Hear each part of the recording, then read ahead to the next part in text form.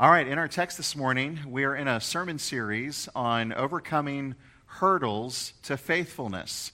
And so the image is that of a track and field event where you've seen the hurdles races and people have to jump over them. And of course, you know, what everybody watches the hurdles for is to see who's going to fall, who's going to get tripped up. And we have some amazing athletes that do amazing things with that particular event. But the hurdles are in their way. They can't just run the event. They've got to jump over them. And in life, we have a lot of hurdles as well, obstacles, things that we have to face as Christians. And sometimes those obstacles trip us up. Sometimes they sideline Christians. They get them off of the track of faithfulness. We don't want that to happen to any of you. And although we are not perfect, we know that we can grow in our understanding and in our spiritual maturing in this area. And so we've just started this series, and we're dealing this morning with the subject of suffering. The title of my message is Christians Rejoice in Our Sufferings. Look again at the verse we just read in verse 2 of Romans chapter 5. Where Paul writes, through him, the Lord Jesus, we all have also obtained access by faith into this grace in which we stand, and we rejoice in hope of the glory of God. Now, we taught through Romans. It's been several years now since we were in that book. But if you remember how the book of Romans begins, chapter 1, chapter 2, chapter 3, all about sin, all about judgment, all about our desperate need for saving. And the fact that we get here to chapter 5, and he is rejoicing or boasting in the hope of the glory of God, that is something quite extraordinary in the context of Romans. This is a man who is conscious that he, like all other humans, has sinned, has fallen short of the glory of God, has hated the glory of God, has exchanged the glory of God for idols, and now that he should rejoice in the hope of the glory of God. That in and of itself is an amazing thing to stop and think about and remind us of where we were when Jesus saved us and how he's brought us from the kingdom of darkness to the kingdom of light. And that's true for all of us who believe, isn't it? Now, from one point of view, someone who might even be an unbeliever could understand why Christians might rejoice in a confidence like this, if such confidence was well-founded. And it's understandable that Paul would rejoice in it, as he does.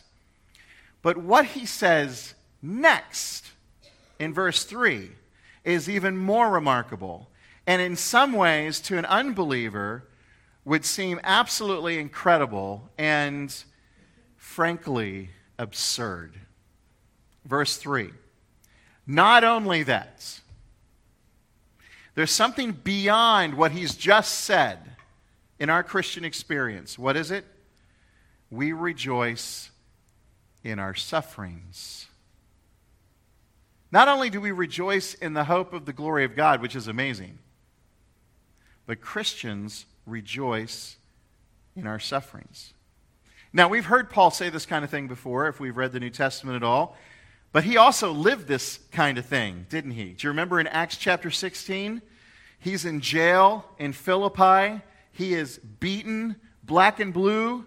He's there with his friend Silas, and what are they doing at midnight? They are singing praises to God together, rejoicing in their sufferings.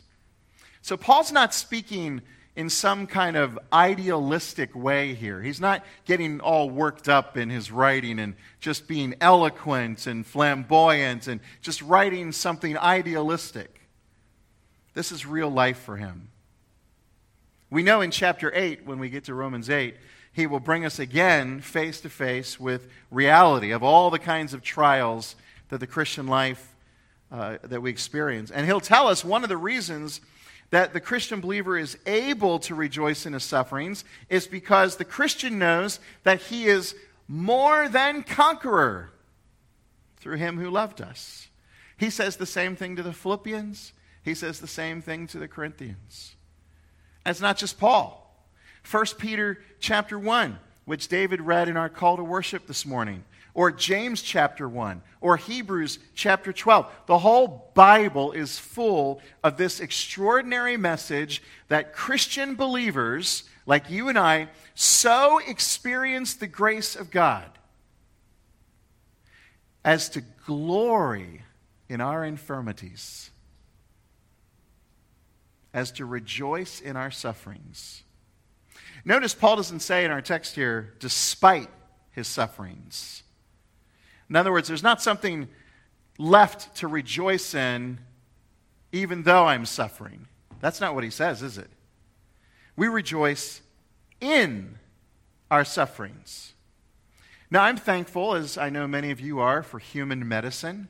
I'm thankful for all of its advances, most of them. But even the best of human medicine cannot make you rejoice in your sufferings, friends. There is no pill that you can take that will put a smile on your face as you're going through crisis, as you're going through agony. But this is Paul's testimony.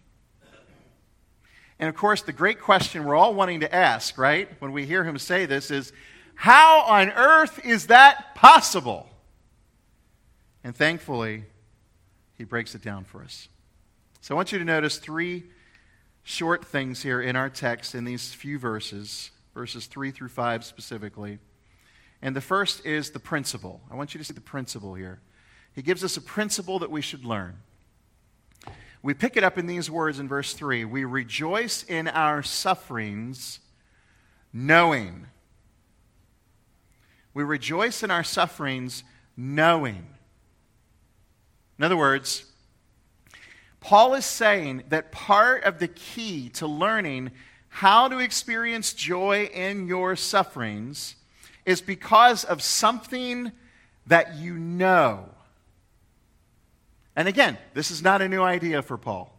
In fact, over in chapter 12, you know these verses, right where the letter kind of pivots, hinges from the theological over to the more practical in chapter 12, Paul makes sure the Roman Christians understand that life transformation takes place through the renewing of our minds. The things that they know, the things that they think about, the things that they meditate on. And we can never hear that in our modern world too often, friends. There's so much that's clamoring for our attention, for us to listen to. We need to listen to what the Lord has for us in His Word. So what is it that we need to know? What is it that we need to know? We rejoice in our sufferings, knowing that suffering for the Christian is productive. Suffering for the Christian is productive. It produces something. And the language he's using here is quite strong language. The idea of God at work in and through our suffering, as though our suffering is the clay that the potter takes in his hands and shapes and molds as the clay spins around the wheel. Paul wants us to understand there is a divine productivity, and the chief instrument in this transformation is suffering. Now, this should not be a surprise to many of us. In fact, if I polled us this morning, I would probably discover, if I asked you how you first came to faith in Jesus Christ, I think we'd find a fairly common testimony among us about how God used some kind of suffering or trial in your life in order to help you see your need of Jesus Christ. It's very common. And just as that is true at the beginning of our Christian life so often, it is also true for the whole of the Christian life, right? Isn't that what Jesus is teaching his disciples over in John 15 about the way in which the Father, as the vine dresser, you remember this passage? He comes and he prunes the vine. He cuts off the parts that aren't bearing fruit so that we can bear more fruit. And that fruit there is not talking in John 15 about winning souls. Sometimes we talk about bearing fruit as going out and winning souls. In that context, he's talking about life transformation. He's talking about character transformation and the way the Lord does that. And actually, the word that Paul uses for suffering here in Romans 5 can literally be translated pressure. It's the Greek word thlipsis, and it means pressure. The way he uses pressure in our lives, he brings friction into our lives in order that he might more and more and more transform us into the likeness of Jesus Christ. Now, we know this concept in everyday life. When we polish a patent leather shoe, or we wipe a mirror down with Windex or vinegar or whatever you use, or scrub a stainless steel pot that's been cooking and it's got, some of that burned stuff in the bottom. We scrub it and we wipe it and we polish it. We apply pressure and friction until we can look at that shiny shoe leather, or we can look into a spot-free mirror, or we can look at the bottom of a glistening pot and see our reflection back at us and be satisfied. That's a little bit here, I think, of what God is describing to us. He's working through pressure, through suffering. He's applying pressure until he can see Jesus again, reflecting back through our lives, and he's satisfied. Now listen, the one thing we always want to know when we're suffering is the thing that we don't need to know at all when we're suffering. And it's the answer to the question, why? Why are we suffering? What is God doing? That's not the answer. That's not the question we need the answer to. All we need to know in suffering is that you can rest in this principle. Here's where you can build your bed, make your bed, and you can sleep in it at night. The principle that not one single slice of your Father's, the vine dresser, his pruning hands, not one single slice will ever be wasted. It is all for your good. Now that my dad has been in heaven for a while, sometimes I think about him meeting great heroes of the faith. Do you ever do that with people that are gone? Eternity will be very interesting, won't it? Really interesting. I had posted a little reflection that someone had written about John Wycliffe on Facebook the other day. It was the anniversary of his being burned at the stake for his horrible crime. You know what John Wycliffe did that was really bad. He translated the New Testament into English. And for it, he was strangled and burned at the stake. Are you thankful? English, what you're reading. Well, I mentioned to my mom on the phone the other day that perhaps Dad had met John Wycliffe by now. Can you imagine? To sit down with some of these saints who have gone through sufferings of all kinds, and finally in heaven, understand what God was up to in those trials. It will be amazing. But that's the principle. There's something in suffering that we should know. Notice, secondly, the pattern. A principle to learn, and now a pattern to experience. Paul gives us an outline here. It's very clear. I'm glad. He makes it really easy for us. Look what he says there in verse 3. We rejoice in our sufferings, knowing that suffering produces endurance, and endurance produces character, and character produces hope. This is God's pattern. He works through suffering First of all, to produce endurance. To produce that ability, as the language would suggest here, to be able to keep standing when the pressure is placed on you. To be able to take the weight, bear the burden, and not be crushed by the pressure. You know, I love to watch the Olympic Games when they come around. I guess we got a couple more years here until the Summer Olympics come around again. But there are so many examples of this kind of endurance. Think of a male gymnast. You ever see them when they're on the rings? Those guys that got muscles growing on their muscles, you know? They get up on those rings and they do that iron cross. And they hold the rings out like this. And they remain perfectly still. And you know that's not easy to do. You know that every fiber in their being is wanting to let go. And yet they hold it and hold it and hold it. Then there's the weightlifters. Those are giant men as holding those barbells over their head. I'm always amazed. You know, I don't know the technique of it, but you know they do that little jerk thing. And they get it up. You know, they have it like this, and then they kind of push it up, right? And some of these guys, they're holding up this weight, and the bar is bending because of the weight that's on each side of this barbell. And they stand there, resolute, under all that pressure, as long as they have to do it. Think of the marathon runners as they run into the stadium after running 25 miles. And they run their last laps. These people are testing their limits, testing human limits.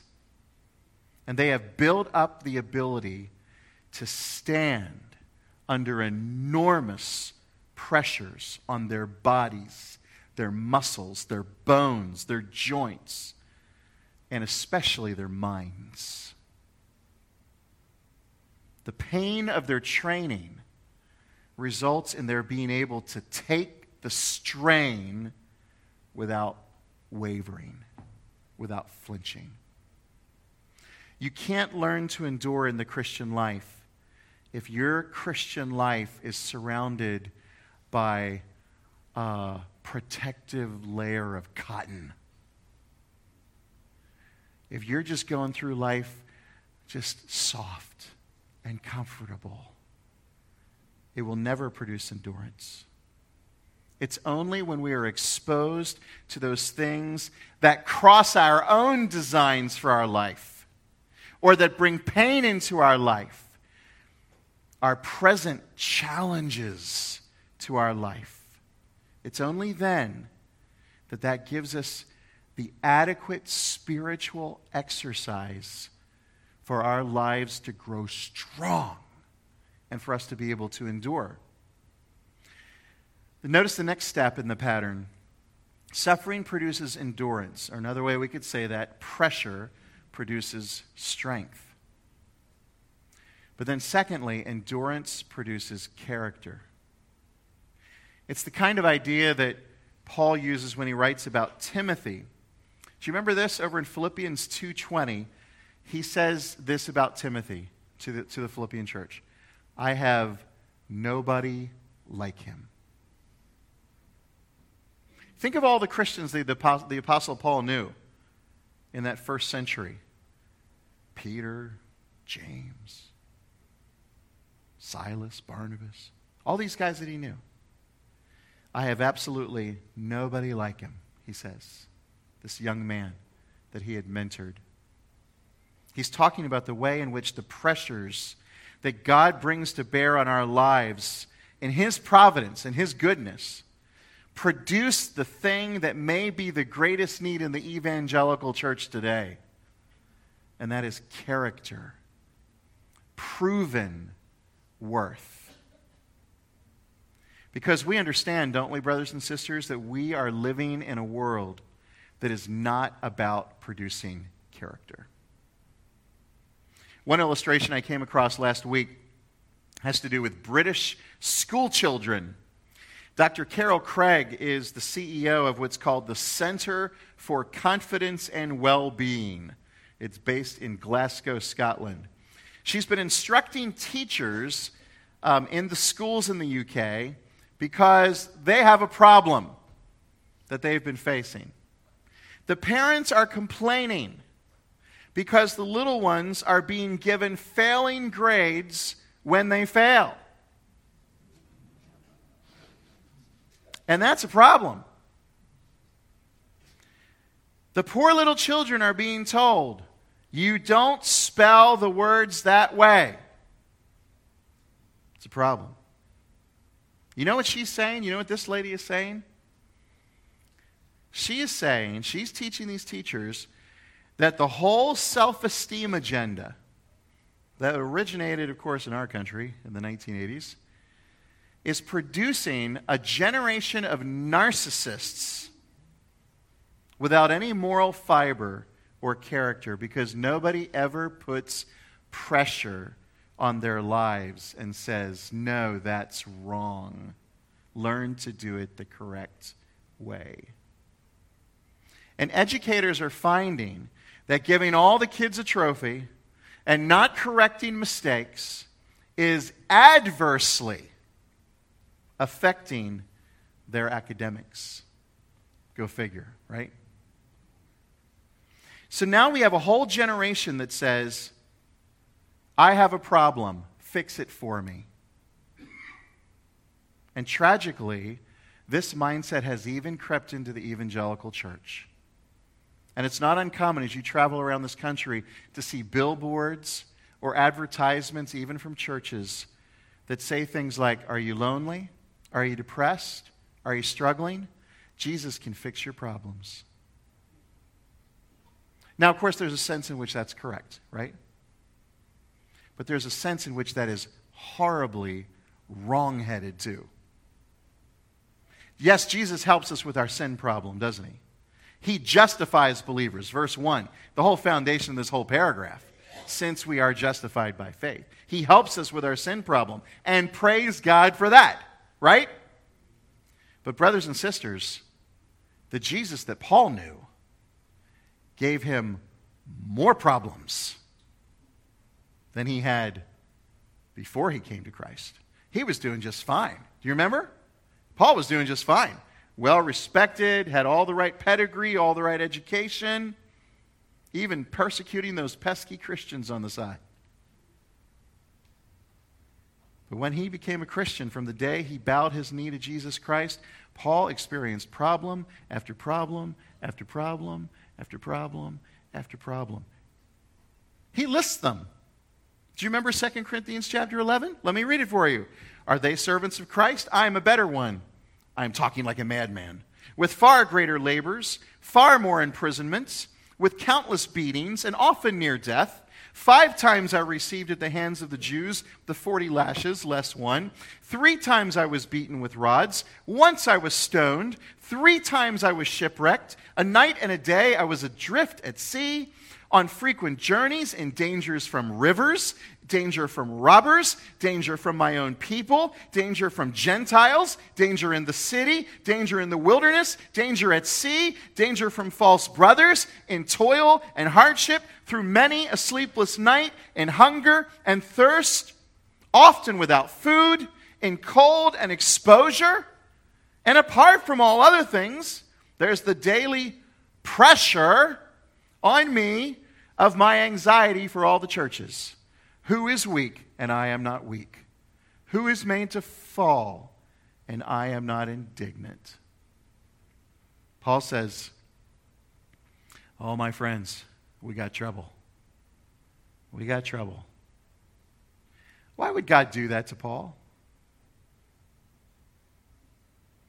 Why would God take someone like that, who is so opposed to him, transform him by the grace of the Lord Jesus Christ on that road to Damascus, and then saddle him with what I just read? Why would God do that to somebody like him? Brothers and sisters, because God was utterly determined that this man would be a man of glowing character for Jesus Christ.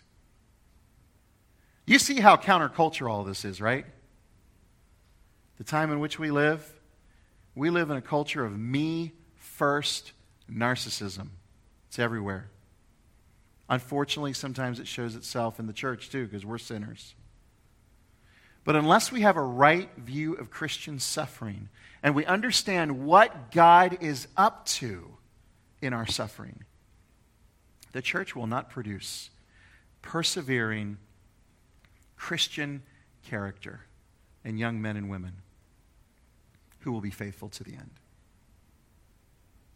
This is how it comes. There's a third thing that happens. Pressure produces endurance. Endurance produces character. And then character produces hope. Hope of what? I think the text tells us earlier, doesn't it? Hope of the glory of God. Do you see these two things go together in a narcissistic culture? What I want is comfort from my problems now, and everything else is irrelevant to me. The only things that matter are my satisfaction and the solution to my problems. That's it. But when God works in his children, day by day by day, producing endurance, producing character, what begins to emerge from that is a quiet, calm certainty that glory will be ours. Now, how does that calm certainty come? It comes because the Christian begins to understand that Jesus is making him more and more like himself through the suffering of this life and is preparing him for glory. So the real question is, are you and I living to solve our short-term problems, indifferent to the world to come?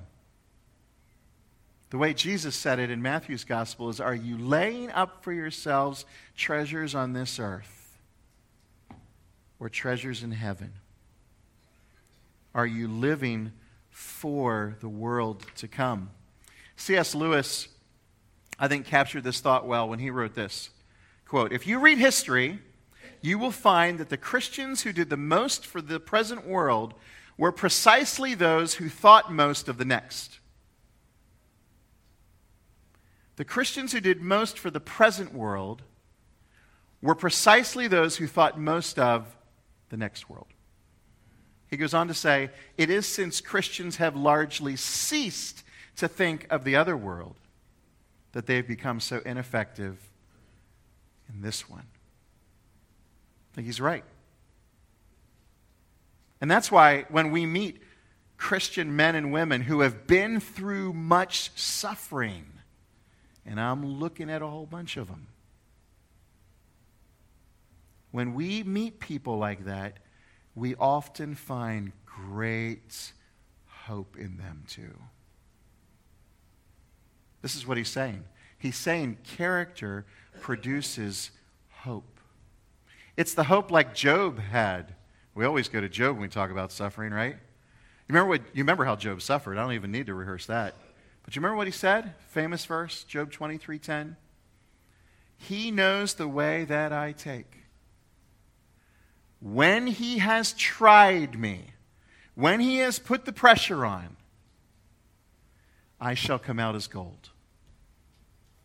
That was Job's response. He had hope because he had character, because the Lord had worked endurance in him, all of that through great suffering. Don't you want to be a golden Christian? Now check this out. Go back to verse 1. He says we're justified by faith.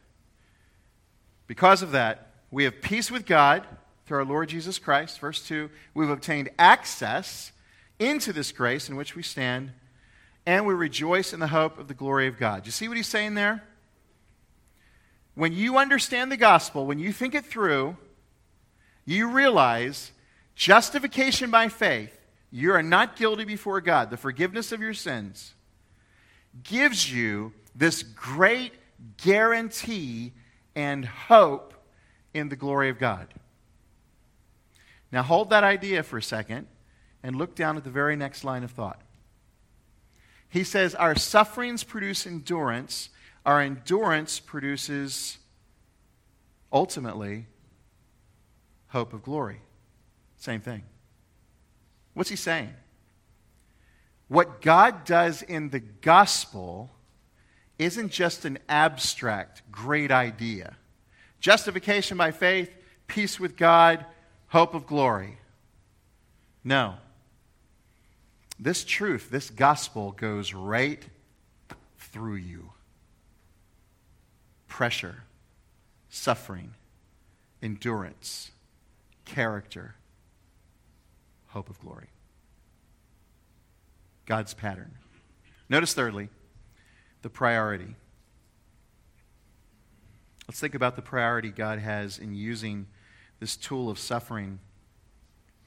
One of the great Puritan writers, a man named John Owen, wrote this: affliction is like a knife that may either cut the meat or the throat of a man. It may be his food or his poison, his exercise or his destruction. It can build you or it can break you. So how are you and I going to be sure, moving forward from this place, Sunday, October 9th, 2022, as we walk out these doors later, how are we going to be sure that this suffering is going to build me instead of break me? Well, of course, by realizing that God has a different set of priorities than we do. In fact, He only really has one priority for your life at the end of the day: to make you like Jesus. That's His priority. We might even dare to say something like, everything else that's a part of God's purpose will take care of itself as long as He makes you like Jesus. Now, do you think that a sinner like you or me can be made like Jesus without tasting a little of the pressure that Jesus tasted? Do you think that if affliction and pressure and suffering are instruments that our Heavenly Father used in the life of His dear Son to make Him what He became, that other instruments will do for us? I don't think so. That's why Jesus says, take up your cross. We're living in a world where people want the problem solved. You know, friends, God isn't all that interested in solving your problems. But God is absolutely committed to making you like Jesus, whatever your problems may be. And when I yield to that priority of our Father, then His transforming grace becomes sweet to me instead of bitter. I stop being content with the temporal things of life, and I desire to live for what is eternal. I get my eyes and my affections off of earthly things, and I put them on heavenly things. One more quote from C.S. Lewis. I love the way he explains this idea. Imagine yourself as a living house. God comes in to rebuild that house. At first, perhaps, you can understand what He's doing. He's getting the drains right and stopping the leaks in the roof and so on. You know that those jobs needed doing, and so you're not surprised. But presently, He starts knocking the house about in a way that hurts abominably and does not seem to make any sense. What on earth is He up to? The explanation is that He is building quite a different house from the one you thought of. Throwing out a new wing here, putting on an extra floor there, running up towers, making courtyards. You thought you were being made into a decent little cottage, but he is building a palace. He intends to come and live in it himself. Isn't that good? I think that's a good visual for what Paul says at the end of verse 5. Hope does not put us to shame because God's love has been poured into our hearts through the Holy Spirit who has been given to us. Our bodies have become the residence of God the Spirit.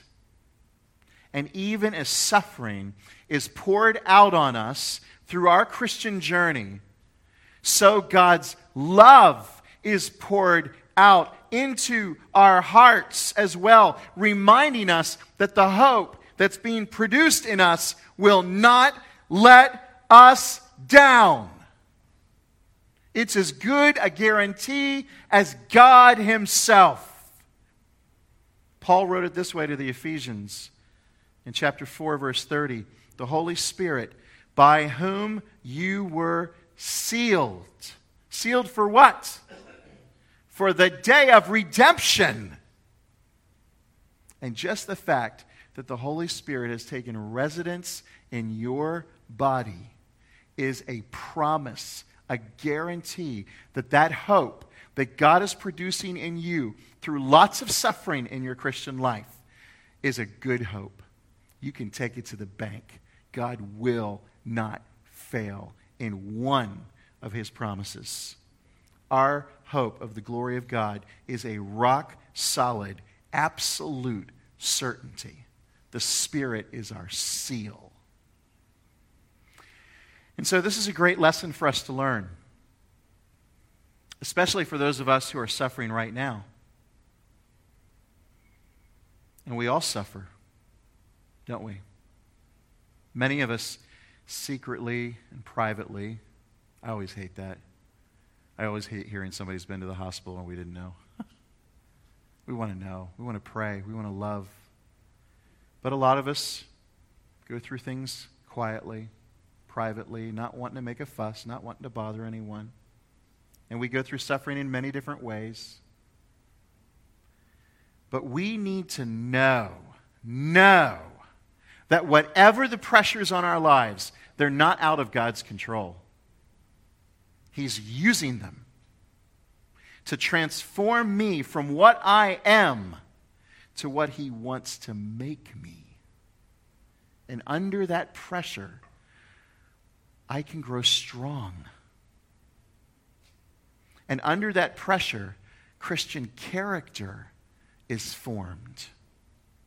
And under that pressure, a Christ-likeness that nothing in all the world can imitate will be molded in us as we yield to the pattern of our Heavenly Father and hope for the glory to come.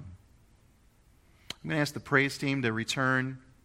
We're going to sing a final benediction here in just a few moments. While they're coming, think about a couple takeaways from this little paragraph in Paul's letter to the Romans.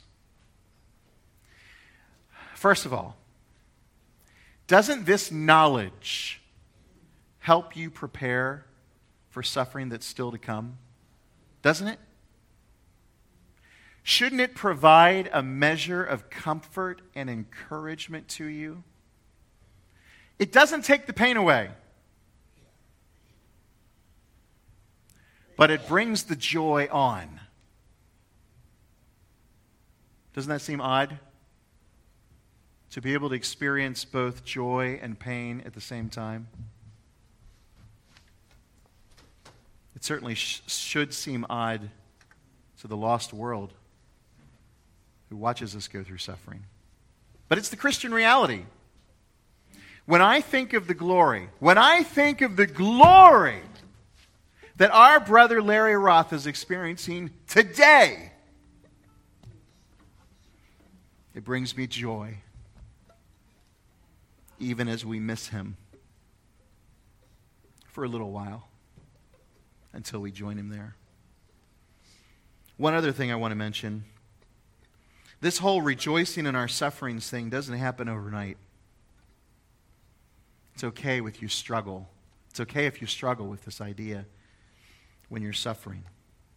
This is something we learn little by little, from trial to trial, as the Spirit works on our heart to make us like Jesus. Pruning the vine, shaping the clay.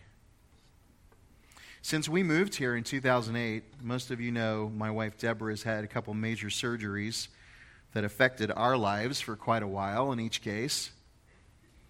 But I will tell you this, learning the truth that we've studied this morning helped us, I think, manage the second surgery and its aftermath even better than we did the first.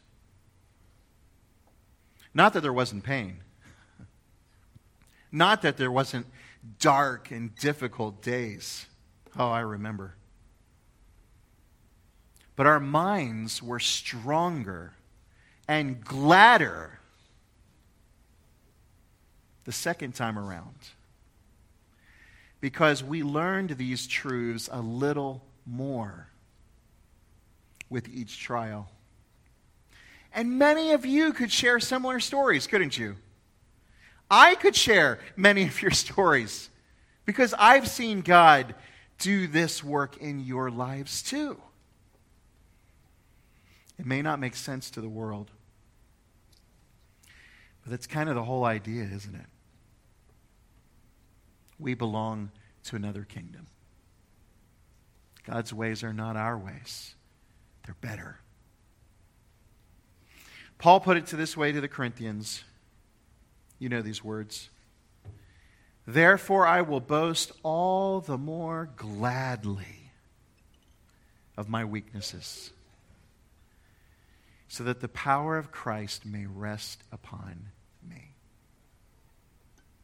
And of course, our greatest example, the Lord Jesus, is described this way by the writer of Hebrews,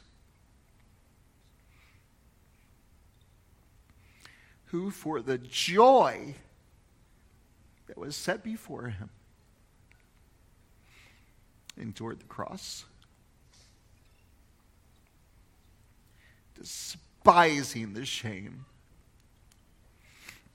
Think about that. Joy on a cross.